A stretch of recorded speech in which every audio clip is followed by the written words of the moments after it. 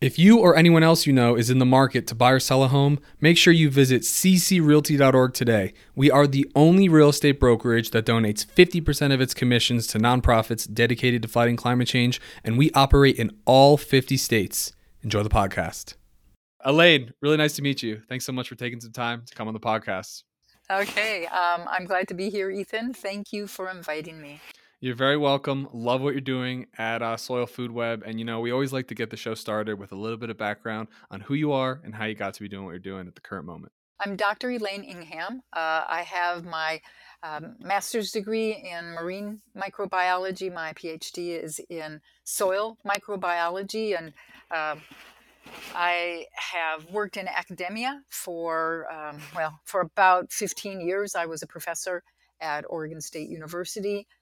Kind of bumped heads with the university about genetically engineered organisms because one of my students showed that you can't generalize about genetically engineered organisms. They're not all going to be perfectly wonderful things. The particular microorganism he chose to work with was one that the genetically engineered version would have killed terrestrial plants. Could impact your life if there were no terrestrial plants to consume. So started my own business called Soil Food Web Incorporated. Have worked around the world with lots of different growers everywhere. I think the only place I haven't ever tested the soil is Greenland. Otherwise, I've gotten samples from the Antarctic and gotten samples from the Arctic circles. So we understand even what's going on in those kinds of places and how important the soil food web is. So going through that, developing what it is that organisms actually do for you. In different places, what are the different organisms? And you always want indigenous local species. You don't want to go to California if you live in Indonesia. You have to take Indonesian organisms. They're already adapted. Mother Nature has been working on that adaptation of the microorganisms with the climate for the last, 4 billion years. So I think she's had the time to get it right, or way better than we've gotten it right. So working on that with growers all over the world. Right now, 3 years ago, we started a company called Soil Food Web School, where we are teaching people about the soil food web. Come and learn so when your plant leaves are starting to look like this, what does that mean? Now, how do you fix it? And so we go through all of that with folks. So you can be your own backyard gardener, or you can do small scale or slightly larger scale. We have clients that have over 100,000 hectares of land that they want us to work on. So that's large scale. We're going that direction too. That's incredible. I had never considered there being invasive or non-local microorganisms, because I know that in 1 teaspoon of soil you could have like billions or trillions of microorganisms. That means that there is quadrillions of different microorganisms all on the earth, and that's incredible. That's really amazing. Nobody really knows how many species of bacteria or how many species of fungi or protozoa or nematodes. We just haven't gone looking, but it's 10 to the 10th power more than what we imagined it was even 10 years ago. Okay. Another thing I always found really interesting that I don't know how to explain, that you can correct me on, is that there's more to discover by going down microscopic than going out into the cosmos. Do you know what I'm talking about? Is there more like powers to more, what are those called, the to the second power, third power? There's more of that. There's more down than up, which is like, whoa, like where are we? Yeah. And especially when you think that like the people at the University of Aberdeen, one of their laboratories is a laboratory that can keep molten lava molten and alive. And so they started looking in that molten lava, and they discovered bacteria and apparently I've heard this, yeah. fungi that grow in molten lava. So we've only scratched the surface. Literally, we've only started to Right. understand the top couple of inches of soil. Mm-hmm. We didn't really understand. Well, it's like when I started my PhD at Colorado State University, my professor, Dr. Donald Klein, we put together a research program for me, which was really basically what do fungi do in soil? Are they important? And I was focusing on fungi, and should have, well, and because what we learned, we realized that we had to understand all the organisms in the soil. But I went to all of the soils people at Colorado State University and asked them um, whether this project was a good one for me to do for my PhD. And to a man, they said, "Oh, no, no, don't do that. Bacteria and fungi in soil, they're just there. They don't do anything. They just come back on their own. You don't have to worry about them. They don't really do anything." And I was, what are you talking about? Of course they're important, or Mother Nature wouldn't have put up with them for the last 3.5, 4 billion years. She would have found something else to do. So she's kept them on this planet for way longer than human beings, and they do very important things. So it took the next 25, 30 years of my life to figure out all of the different, well, and we've only begun to scratch the surface of that. Mm-hmm. 7 overarching principles of productivity Wow. have to be present in your soil if you want to reach the genetic potential of your crops to produce food of the highest quality, where all the nutrients are present in all the proper balances. You have to have that biology in the soil. So how dependent are we on all these little critters running around? And yeah, and I'm sure you've heard the line, you've got more bacteria and fungi in your body than you have cells of Mm-hmm. yourself. Right. So how important are these critters? They have to be extremely important. What are all their different jobs, and how do you make them do? Yeah, so just lots of things to learn. Yeah, we're gonna get into it. I mean, they're quite literally the foundation of all life. I'm gonna have to head over to Greenland and get you a scoop of dirt and bring it back at some point. But do you remember what first piqued your interest in microorganisms, like years and years ago? When I was 6 years old, my father was a professor at the University of Minnesota, head of the Department of Pharmacology and Physiology at U of M. And my 2 sisters were kind of girly girls. They got all interested in dresses and shoes and all that stuff. I was the tomboy. I fell out of more trees in my life than, it's a wonder I managed to survive childhood. But my mom wanted to take us 3 girls to go shopping for new dresses and at the end of school or beginning of school. And I was like, "Meh." And so she said, "Larry, take this girl child and take her with you, because she's already whiny. She's just going to be depressing." So my dad took me into the university and sat me down at a microscope, taught me how to use that microscope, 6 years old. And when he turns around to leave me in his laboratory, so clearly OSHA requirements for can you leave 6-year-old children alone in a laboratory or not? Well, he did. And when he turned around to go, he said, "Count all the E. coli in those plates." So that's what he did. I spent the rest of the afternoon counting the E. coli, and you could differentiate the E. coli because of different stains. And so when my dad comes back hours later, he says, "So what did you do?" "Well, here's all the numbers. Here's how many bacteria, E. coli are in there." And that was my first introduction to a microscope. And so my dad and mom, whenever they wanted to pacify Elaine, sat me down at a microscope and let me work away. And I loved it. It was my first introduction to these organisms in the soil and how important they were. That's incredible. So you were enthralled right away. Do you know anyone else who found what they were really passionate about from at such a young age besides yourself? I'm not aware. I'm sure there, like you think of like Stravinsky or some of the Bach children, and they were, world or European renowned um, musicians when they were 10 or 12 years Uh-huh. old. So I'm sure they had to start, in the cradle. They were, uh, something like that. Right. Um, but it is rare. It is really rare for people to find what they're interested that early on. Yeah. I mean, I would say I definitely enjoyed um hearing what people said you should do and then trying to just not do whatever that was always. So maybe Yeah, that led me to where I am today. Um you should be an accountant.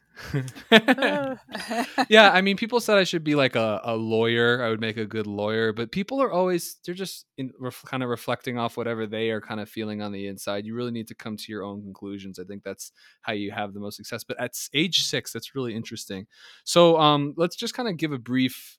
I just want to make a brief distinction when it comes to talking about soil. So is there there's a difference because they say we're depleting our topsoil. So is there a difference between topsoil and just soil in general? not soil in general. What you're really comparing, what they should really be comparing it to would be soil versus dirt. The Okay. four-letter D Right. word in soil chemistry.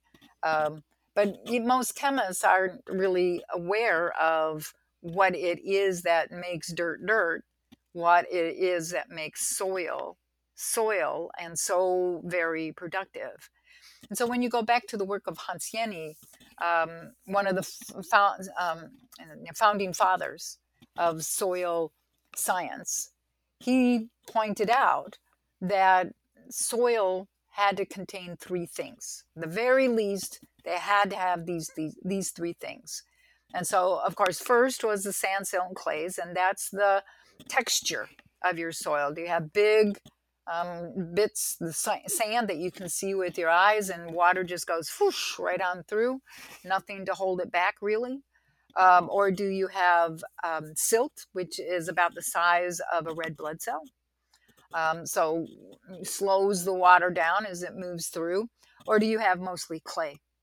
And clay is the size of a bacterium. All of these have silica bilayers that form the basic structure in those sand, silts, and clays. They came from the rocks and the pebbles and things. Um, where did that material come from? The sand, silt, and clay wasn't here when this planet was born. Hmm.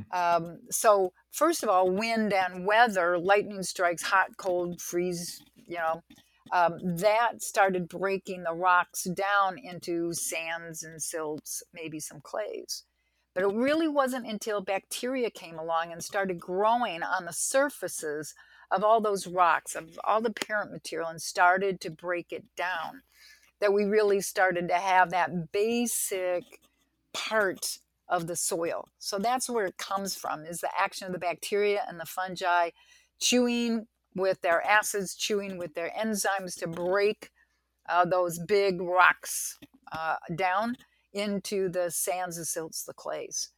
So that's the surface for the microorganisms to start to grow on and attach themselves. So soil has to contain organisms, it has to contain life. Bacteria and fungi are the absolute least Mm-hmm. components. But in order to have nutrient cycling, you have to have the protozoa, nematodes, microarthropods, enchytraeids, earthworms. Those are some of the organisms that have to be present in order to allow plants to start to grow. Right. So the third thing that we need in that soil is organic matter to feed the bacteria and fungi. So it's kind of like, which comes first, bacteria and fungi or organic matter? Well, when you look at the development of soil, you start out with layers of algae or moss or lichens on the surface, and the bacteria and fungi grow on the released nutrients that are inside those um, um, particular kinds of organisms. And so there's the food to get the bacteria and fungi growing. to uh, allow nutrient cycling to happen in that soil. So when we're talking about soil, it really is, you've got to have the sandsill clay. The mineral component is in there, in that silica bilayer that makes up the structure of the sandsill clay. You have to have all those nutrients. It will be stored there in a plant unavailable form. So just because you have sand, silt, and clay someplace does not mean any of those nutrients are going to be made available to your plant. The only way to make those nutrients available is to have the bacteria and the fungi making enzymes that pull the nutrients out of those silica bilayers. Well, if you've got a plant growing in the system making organic matter, food for the microorganisms, the plant puts out a different kind of exudate, different mix of sugars and proteins and carbohydrates. Exudate is something it's releasing? Yep, is what the plant is releasing, and it's purposeful because it's putting out precisely, well, it's like sending a message to the pizza delivery guy saying, I want a pizza with cheese and extra sauce on it, please.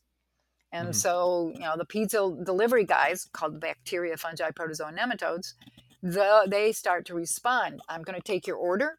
I'm going to go collect, with my enzymes, those nutrients that are in the sand, silt, and clay and pull them into the body of the bacteria and the fungi.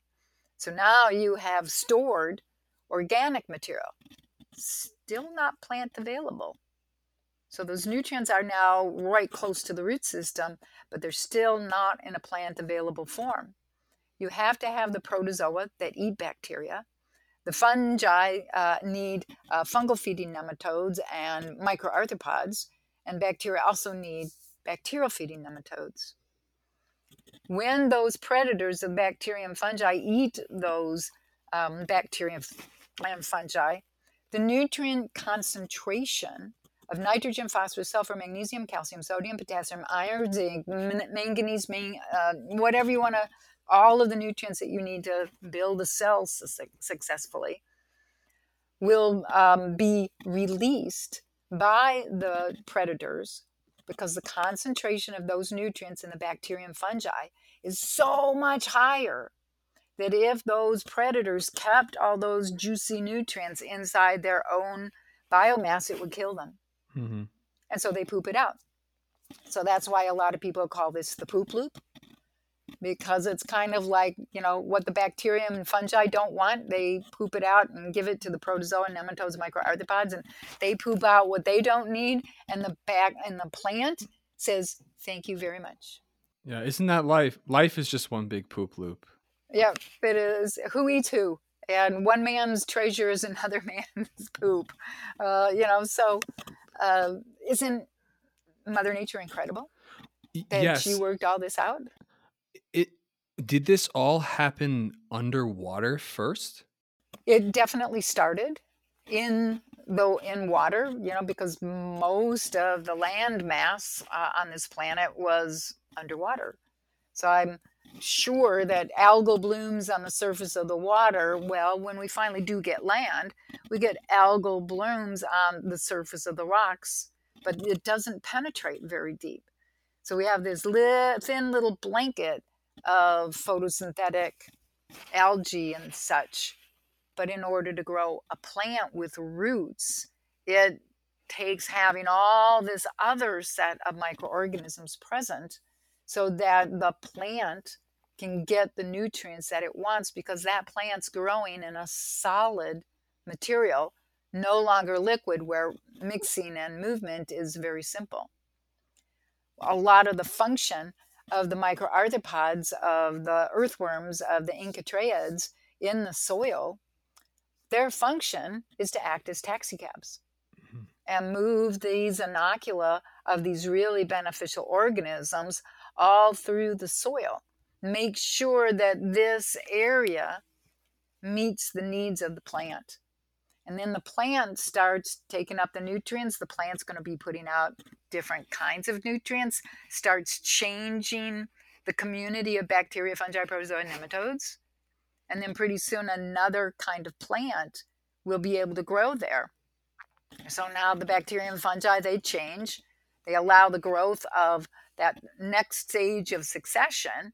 And then that plant is putting out different kinds of exudates, causing the change in the bacteria, fungi, protozoa, and nematodes. The soil food web, if I can say that instead of the long list. That's how succession works.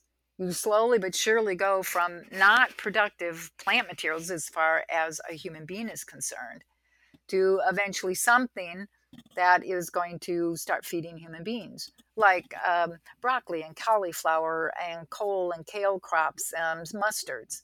Yeah, but they're not they are very early in succession. They're not highly productive. So you see the shift to things like onion and garlic and herbs and some of those, veggies that grow. They're going to change things to grow ever more productive grass species or row crop kinds of plants. Your fungal to bacterial ratio is starting at purely bacterial dominated early in succession like that. And what changes is in the next step, you start to see fungi growing. Well, in the next step, there's even more fungi growing. So now you've got, about a half unit of fungal biomass to every 1 unit of bacterial biomass. You're growing onions and garlic and herbs and spices and things like that. You go up to the highly productive grasses, the things that all of the folks who run animals, they want to see these highly productive perennial plants growing in their system, because the reason is that the microorganisms in the soil, you have to have equal biomass of fungi and bacteria. And that's what is allowing those more productive grasses to be able to meet their genetic potential of production. You have all the nutrients that needs. Now, that gets changed. The next stage of succession, you're going to be pushing, or Mother Nature pushes more fungal. So now you grow shrubs and vines and, strawberries, blueberries, grapevines, cotton, those sorts of things. Well, by those plants being in there now, they're changing what's going into the soil. So you shift the bacteria and fungi so that it's even more fungal, and you grow deciduous forests. Eventually, when you're at 100 times more fungi than bacteria, you set the stage to grow old growth conifer forests. Mother Nature controls succession, all of these different plants that we need. She controls that by altering the fungal to bacterial biomass ratio and therefore the predators in the system. Pretty cool, huh? When you started your PhD, what did we know about this soil food web ecosystem? Nothing. That's what I thought. And so we were just like raking the dirt, planting corn seeds, and just putting water on it and being like, that worked last year. Yep. For hundreds of years. Yep. The first step that really started leading us down. Oh, you said 0, by the way, for anyone who's listening. She said we didn't know anything.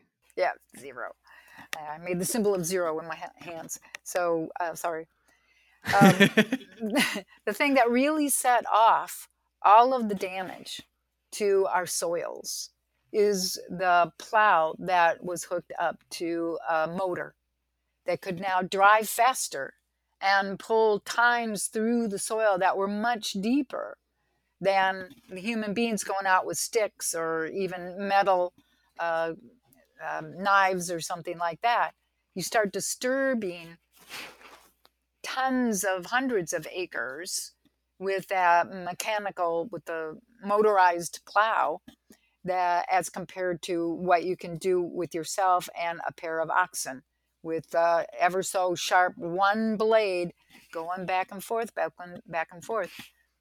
Human beings couldn't grow that. They couldn't care for enough land, convert enough land that by each individual, max, they could probably manage something like 15 to 20 acres. That would be it. Mm-hmm. But as soon as you've got a motorized tillage equipment, now we can go 100 acres, 200 acres in the course of one day. So there's the downward spiral starting to happen. So early in the late 1800s, the motorized tractor was brought over from Australia. Thank you, Aussies, for starting this whole downward trend. Who knew? And every time you till, you kill about 50% of the bacteria, of the fungi, of the protozoa, the nematodes, of the microarthropods, all the organisms that you need for normal nutrient cycling to be occurring in the soil, for normal retention of nutrients within the soil, of making certain that the plant gets all the nutrients it needs so its immune system is functioning normally. When we grow plants in dirt, the plant can't get the nutrients that it wants, and therefore most plant people, botanists, say plants don't have immune systems because they've never seen them work, because you were making certain that that plant couldn't express that function because the plant wasn't getting the nutrients that it needed to be getting. If it's every second of every day, your plant is getting nutrients in the proper balances, it will have an immune system and it will not be susceptible to diseases or pests.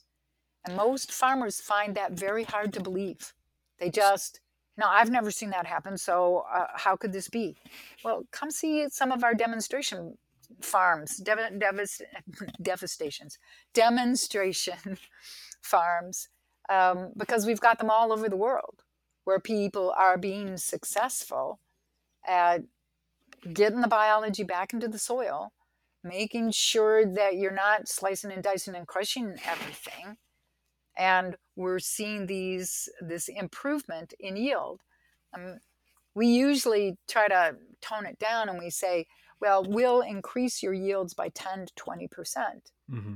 Because farmers will not believe us. They will not invest in this shift to biological. If we tell them how much they might be able to increase in yield, if they do everything right, they should be able to get yield increases of 300%, as much as 1,000%. Well, and then what does that do to all of the carbon in the atmosphere? As more of that carbon goes into the fungal pathway in your soil, fungi sequester almost 80% of any carbon material that it runs into. It's going to decompose that organic material, and the fungus is going to keep 80% of that carbon in their bodies. If you look at bacteria have a carbon to nitrogen ratio of 5 carbons for every 1 nitrogen, which means anything that a bacterium eats is not going to have enough nitrogen present in that food resource. It's got excess carbon out the gazoo. So the bacteria has to take that carbon and blow it off into the atmosphere as CO2. If you're in an anaerobic situation, it blows off as methane. So ratio, bacterial dominated soil, that's going to be blowing off almost all the carbon, not leaving any behind, because the bacterium has to have that much nitrogen for each 5 carbons. Yeah. So when you think about early successional ecosystems, they're bacterial dominated. So right. They're blowing off the incredible, well, if you've got tractors that are going in and tilling your soil and constantly wiping out all the rest of the food web except for the bacteria. Is that always how we've grown food, just by tilling? It was just in the past, it was on a smaller scale because there was less people. So that's just how we've always done agriculture? Mm-hmm. We have always destroyed the soil to make it easy for us to stick the seed in there and get the plants that we want growing. Well, it's okay if you only do one furrow in a field. That's not really going to harm very much, and the organisms grow back quite Mhm. quickly. It's when you destroy 100 acres, 1,000 acres, 10,000 acres. That's where we're turning it into a desert. Why is the Sahara expanding at some incredible number of miles every year? Because we've destroyed the biology in the soil. How do you fix this? You put the organisms back. Yeah, well, that's the scariest thing about it. And then I want to try to understand this as simply as I can. I know I don't think this is not going to be perfect science, obviously, because I'm not a scientist like you are. But there's this idea of like a keystone species, one that defines the entire ecosystem. And it seems to me it would be reasonable to call soil, which, as we said, comprises of billions or gajillions, a word that I don't have, of different species of microorganisms, amoebas. You're saying nematodes. I've only ever heard that from SpongeBob. Like there's all sorts of different stuff living down there. Would it be fair to say that soil is kind of the keystone species of the entire terrestrial biosphere? All of life is based on soil. Is that fair to say? Yep, absolutely. Because it is what changes the direction. It's what the plants are informing. Here's what I need. Now go get it for me. And they go get it for your plant. But so why are we destroying the very basis of nutrition for human beings? Well, not just human beings. I mean, we are seeing large scale loss of biodiversity on a scale we haven't seen since the fifth mass extinction event going on right now. And I'm sitting here thinking it's because we're pumping fossil fuels and building wood desks and plastic ear pods, but perhaps it's because we're destroying the main source of life by trying to feed ourselves. And again, it still comes back to the same thing is we're not doing things efficiently. If we have 7 billion people, we can't keep um doing things as if it's like I don't even know what example to use, like trying to carry rocks without a backpack. We can't just keep holding all the rocks in our arms and trying to walk. We need to build a backpack so we can actually carry more rocks, the amount of rocks that we need. That's the first thing I could think of. But yeah, and it's cool. It's I mean, thank you for doing the research and thank people like Gabe and all the other people in the regenerative agriculture movement for getting this information right when we need it, because we're getting to the kind of like the tipping point here now, you know? Yeah, but if we could get everybody in the world to start composting correctly, to start using that compost to reestablish the organisms in the soil, it would only take us something like 6 to 10 years to take all the elevated CO2 in the atmosphere and put it back into the soil from whence it came. Put it back where Mother Nature originally had it. Not just put it back, but use it as a source of energy to create a bustle of life like we haven't seen since the what is it, the Cambrian explosion or something. We could make so much more that's why I people talk about using less energy. I'm in the environmental space a lot. People talk about using less energy, having less children, but when I look at this issue of just environmental stewardship, it would seem to me the solution would not be to do less things, but to create more life. But if by creating humans you kill more things, that's a net negative. But if by creating more farmers or more stewards of the planet, by if one person coming into existence creates billions more microorganisms, that would seem to be a net positive to me. That's kind of the way I'm looking at this issue now that I've gotten much deeper than just, oh, let's suck the carbon out. Like it's not just that. It's like there's a whole giant web of life. I mean, you're talking about just the soil food web. There's a web of life that could perpetually go on past Earth, as far as I know. But this is the one that we're certain about. Yep, we can do something about this one. But Right. when we've solved this, we can very easily go on to exploring for that. Right. Well, how do you think about all these issues? Soil depletion. These are these existential crises: soil depletion, biodiversity loss, climate change. Do you think humanity is responsible for healing or for the health of all living things on Earth? And then, if that is the case, which I mean, it seems that we're responsible for the reduction. I would make the argument. Of course, I'm asking the question, but why do you think we all seem to just care about like really silly things like Ferraris and I don't know? I'm not quite sure how we slid off the edge of the narrow path to perfection, um, but we sure did. And we're just oblivious. We're selfish. We're arrogant. We don't take into account that there are other organisms on this planet that are probably our equal in worth. Um, Humans keep defining their worth as how much money can you make, and Hmm. it doesn't matter exactly how you got that money, as long as you've got the millions to shake in other people's face. Oh wow, yeah. And it's just, yeah, we are really mixed up as a species, and that needs to change. We have to stop being we have to stop being arrogant and thinking that we know it all. Poor Mother Nature, she can't grow enough plants fast enough. So we've got to step in and we got to take care of her. The proverbial pat the little lady on the head.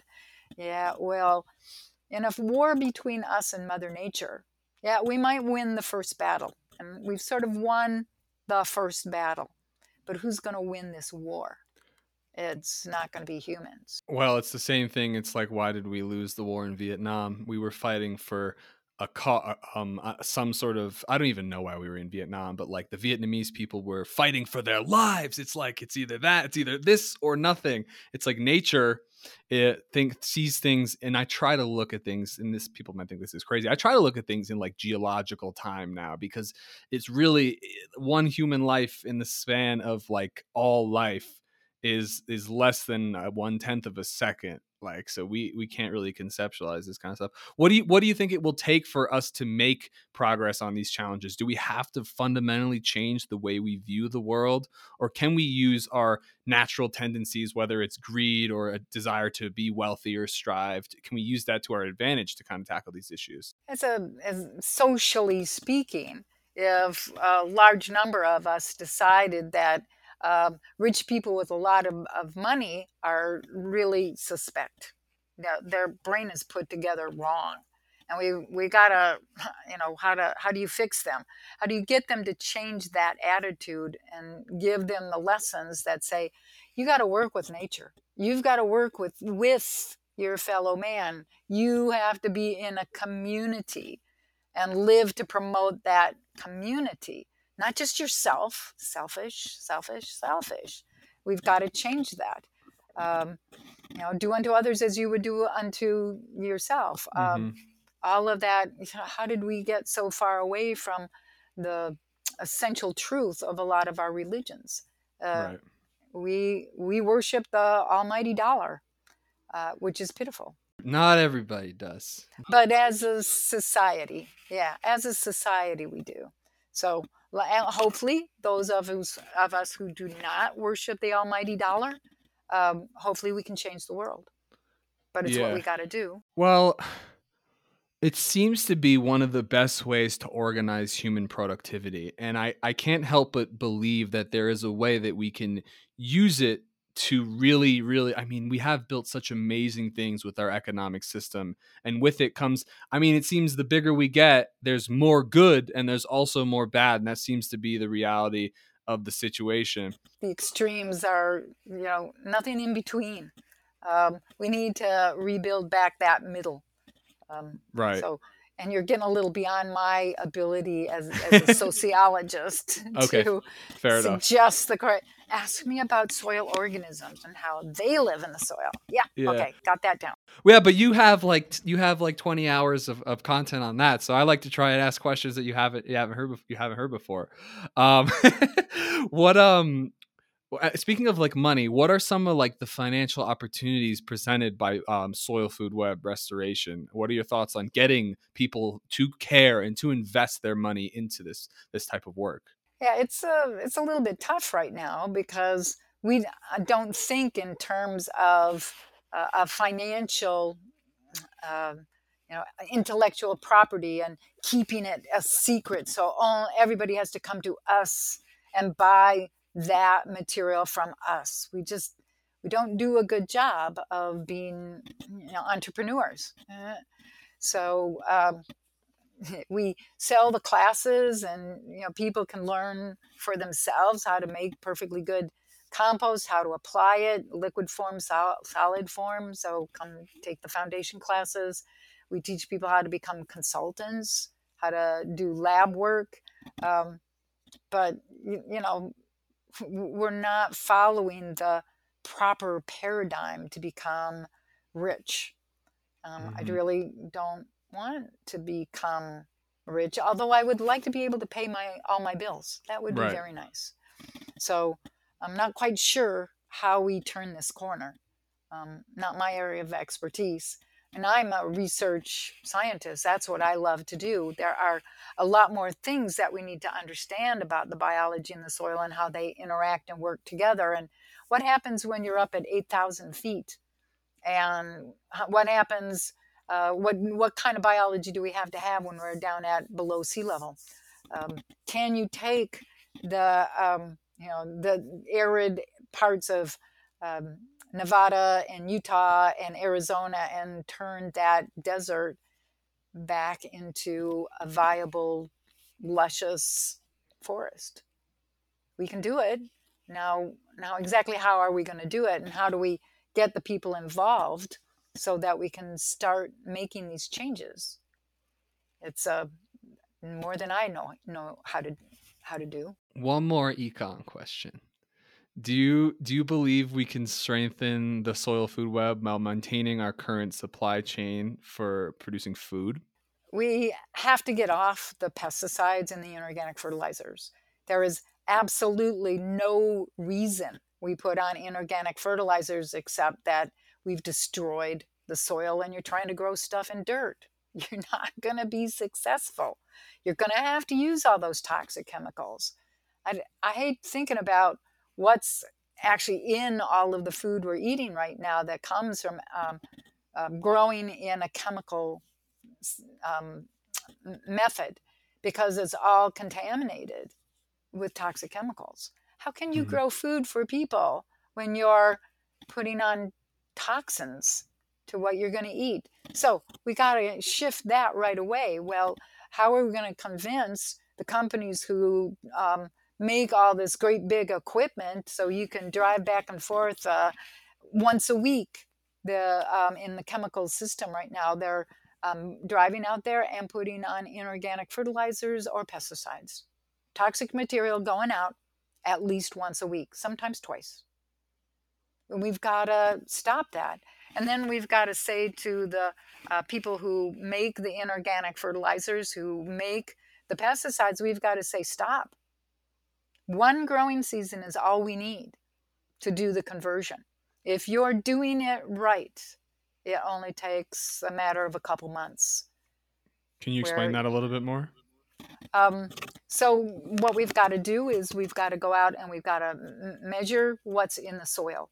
Do you have the right biomass of bacteria, fungi, protozoa, nematodes, and the good guys, the things that grow aerobically?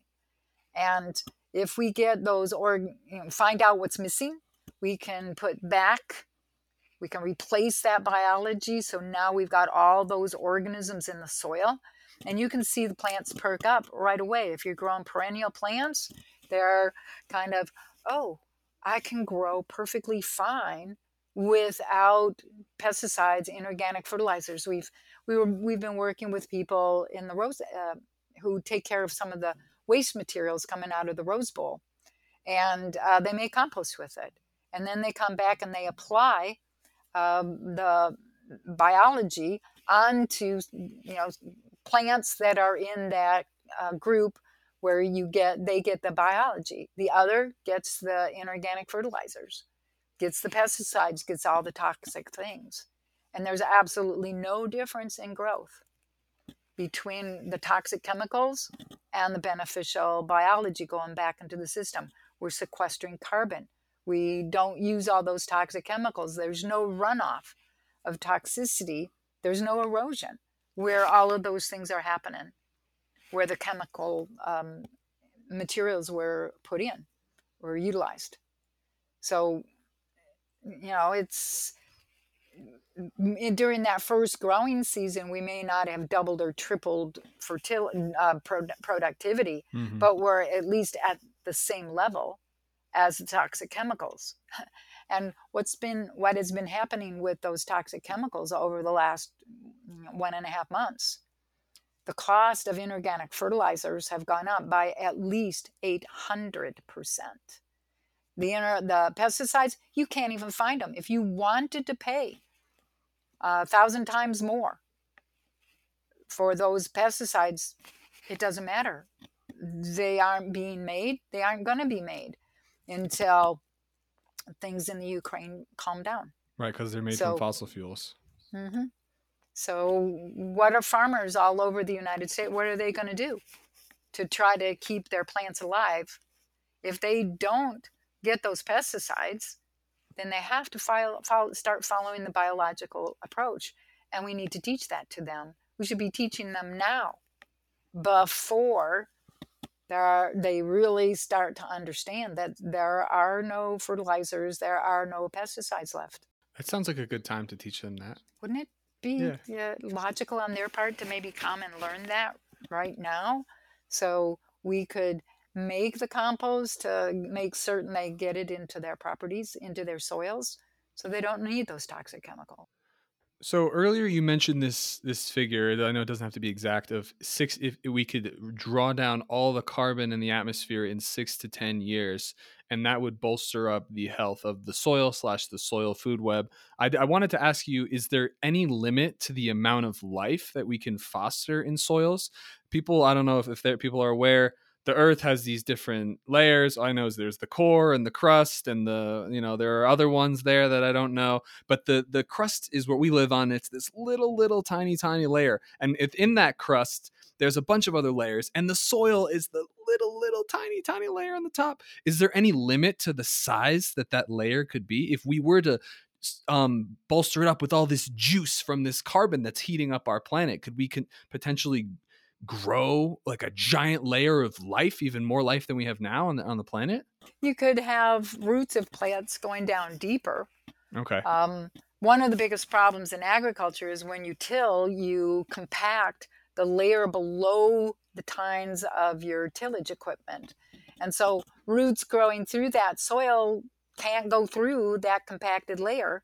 And so they end up going sideways. And then that means that this corn plant is fighting with that corn plant and that corn plant for all the nutrients and for all the water.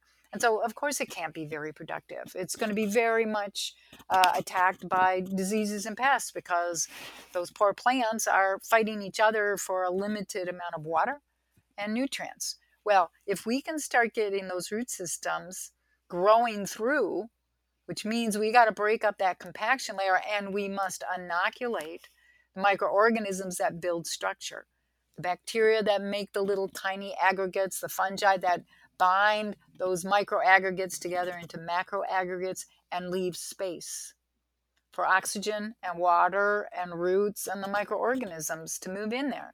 And so as long as those roots are going straight down, they're not fighting with their neighbors anymore. So there's no nutrient limitation. As long as we can get those roots going down. Now, with a corn plant, how far down should the roots of a corn plant grow? 15 feet. And what are they like in the U.S.? About 3 inches. What? That's the difference. So massive improvements in yields. We talk to growers about you'll get more than 10% increase in production, when really it is way beyond that, especially once you get all of that biology growing all the way down. Well, look at a Douglas fir tree. How far down do the root systems of a Douglas fir go? 250 feet. And they don't have to be fighting with their neighbors. You can have lush, beautiful forests of anything you want, where you don't have to do any work to keep them happy. All you have to do is go out and pick the fruit once it's ready to be harvested. Oh, that's such a difficult chore. It's just always delayed gratification. It's just it seems like the answer to everything. If you can just wait a little bit, you'll get way more than you would have gotten if you weren't insisting on getting it all done in the third quarter of the second year. Like if you have a long-term oriented, and I'm saying long-term, we talked about geological time before, like long-term, like 5 years to have like unlimited food in the future seems like a no-brainer to me. Of course, we have to survive today. So good things to consider. And we can take people partly. Taper, So taper, yeah, yeah. taper Take it certain off a areas. little bit. Yep. So they put on their inorganic fertilizer by reduce it by 50% in the first year. We start getting the biology out there. The farmer is feeling safe because they've got their inorganic fertilizer out there, and they see that the biological approach is, holding up their end of the bargain. So in the second year, we reduce the fertilizer and the pesticides by another 50%. And so they're even more happy with the results in the second year. By the time the third year comes around, we don't even have to talk to them about, don't bother putting on that inorganic fertilizer. Don't bother buying those pesticides because you're not going to need to use them. We have things to deal with. Every pest, every disease, every problem, organism, there is a biological control, and it's a real biological control. It's not something where you're basically growing a microorganism producing strong acid or strong base or something really toxic, and you spray that out. Well, that to me is no different than buying glyphosate in a bucket and trying to and putting it on. Which brings me to herbicides. We have been working and reading some of the papers coming out of the University of Tokyo in Japan. And what they are showing very clearly is that nitrate is the form of nitrogen that weeds require. So the more you can take that nitrate level down, convert that nitrate into ammonium, you're going to be growing your desired plants. Fungi are going to start to predominate if NH4 is the predominant form of nitrogen within that soil. So say goodbye to weeds, not something you have to worry about. Those seeds will not germinate and will not grow if you alter that balance of nitrate and ammonium to nitrate and ammonium. The nitrate being on the low side, perfect.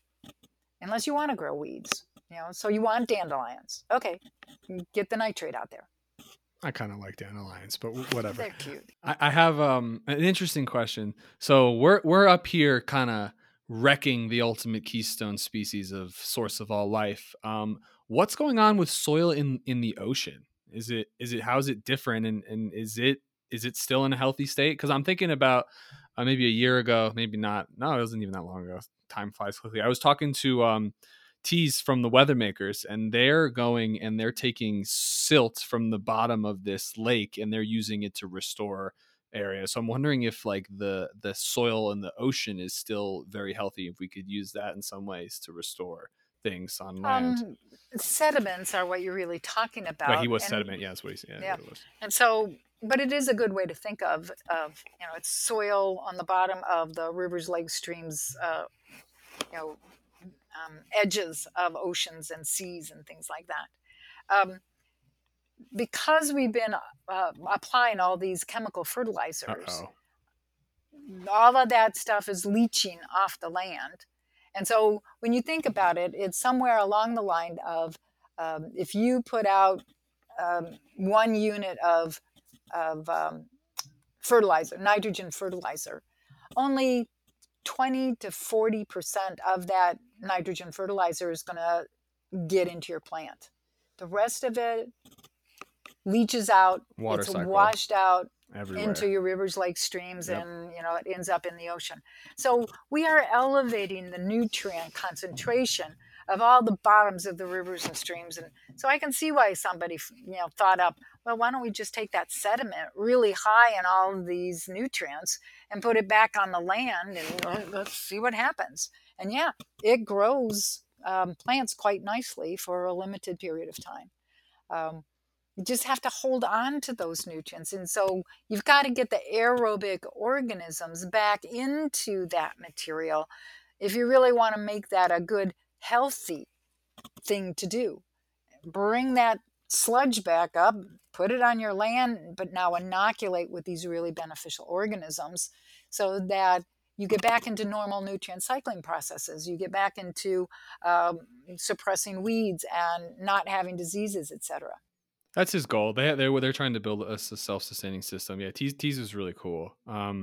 So what has the soil universe and microbe community taught you about how you think you should live your own life? Helping out everything else I possibly can, because we're interactive and we need to stay interactive. So we've got to support each other. We got to do what bacteria and fungi and protozoa and nematodes and microarthropods, and bacteria have their own little condominiums that they build for themselves, and the next bacterium comes and builds that, and then the fungus is going to pull that all together into I like to say this little village called roots. Right there on that root system, they're glued, they're doing all this nutrient cycling for your plant. That may well be where the nitrogen fixing bacteria hang out until they're growing close enough to a plant that will call them, hey, nitrogen fixing bacterium, come over here. I'm a nitrogen fixing plant, so attach yourself here, grow through my root hair, turn into a nodule, start fixing nitrogen. So I think I like making stories up like that. I think we need to do a whole children's book series, adult cartoon series on these things, so it's easier for them to grasp how important these organisms are, because it just goes on and on and on how important these organisms are. Where are you going to find them?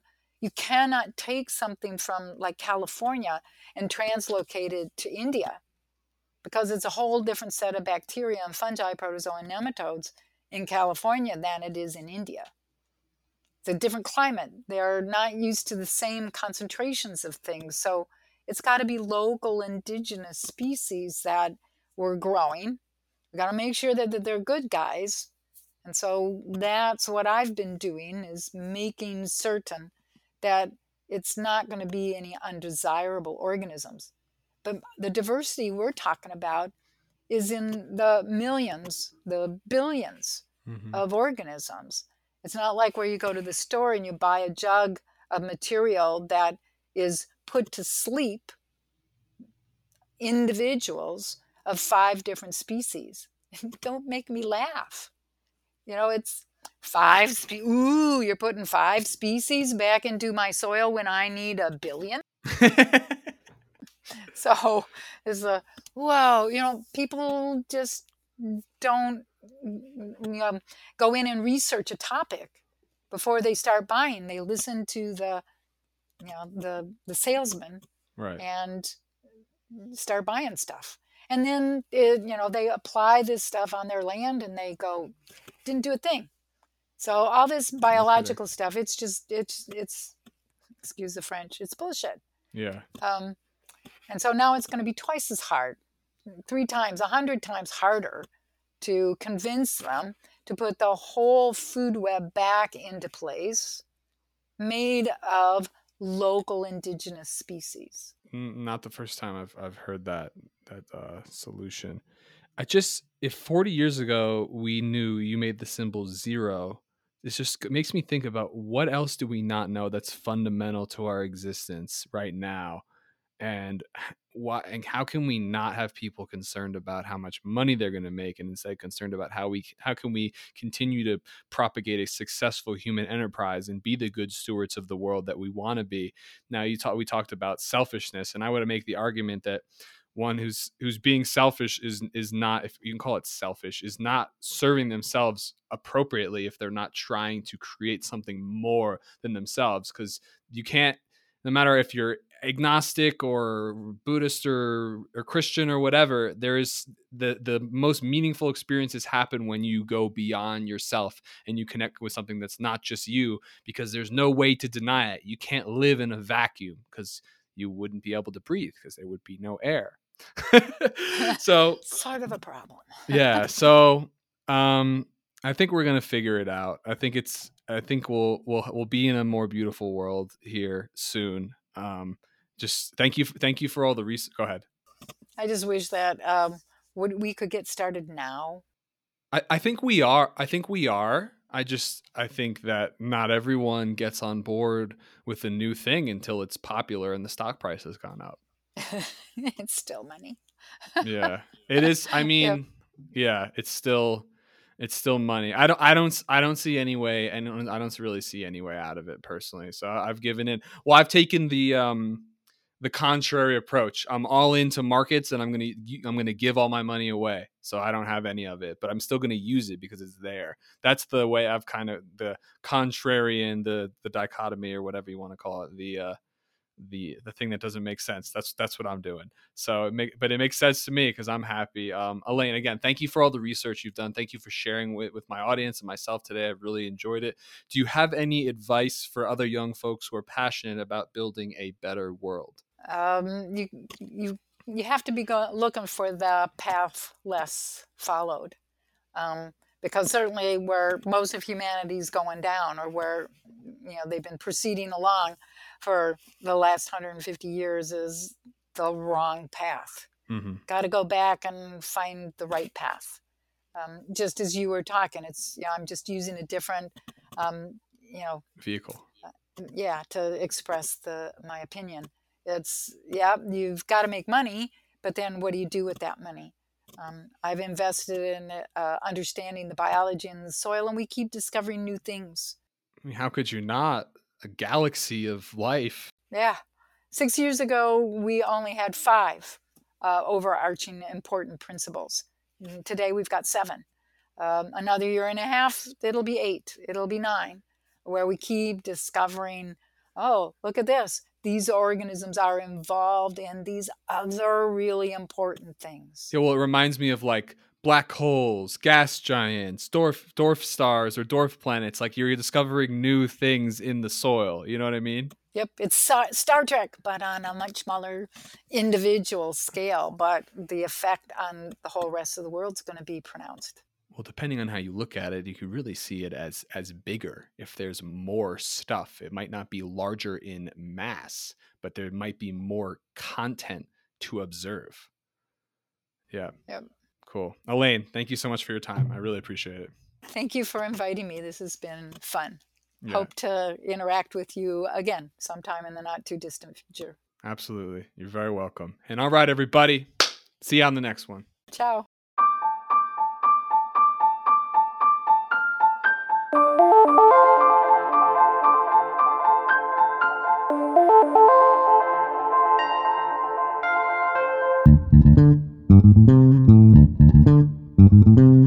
So if you or anyone else you know is looking to buy or sell a home anywhere in the USA and would like to create thousands of dollars in donations without any cost out of pocket, please visit ccrealty.org today.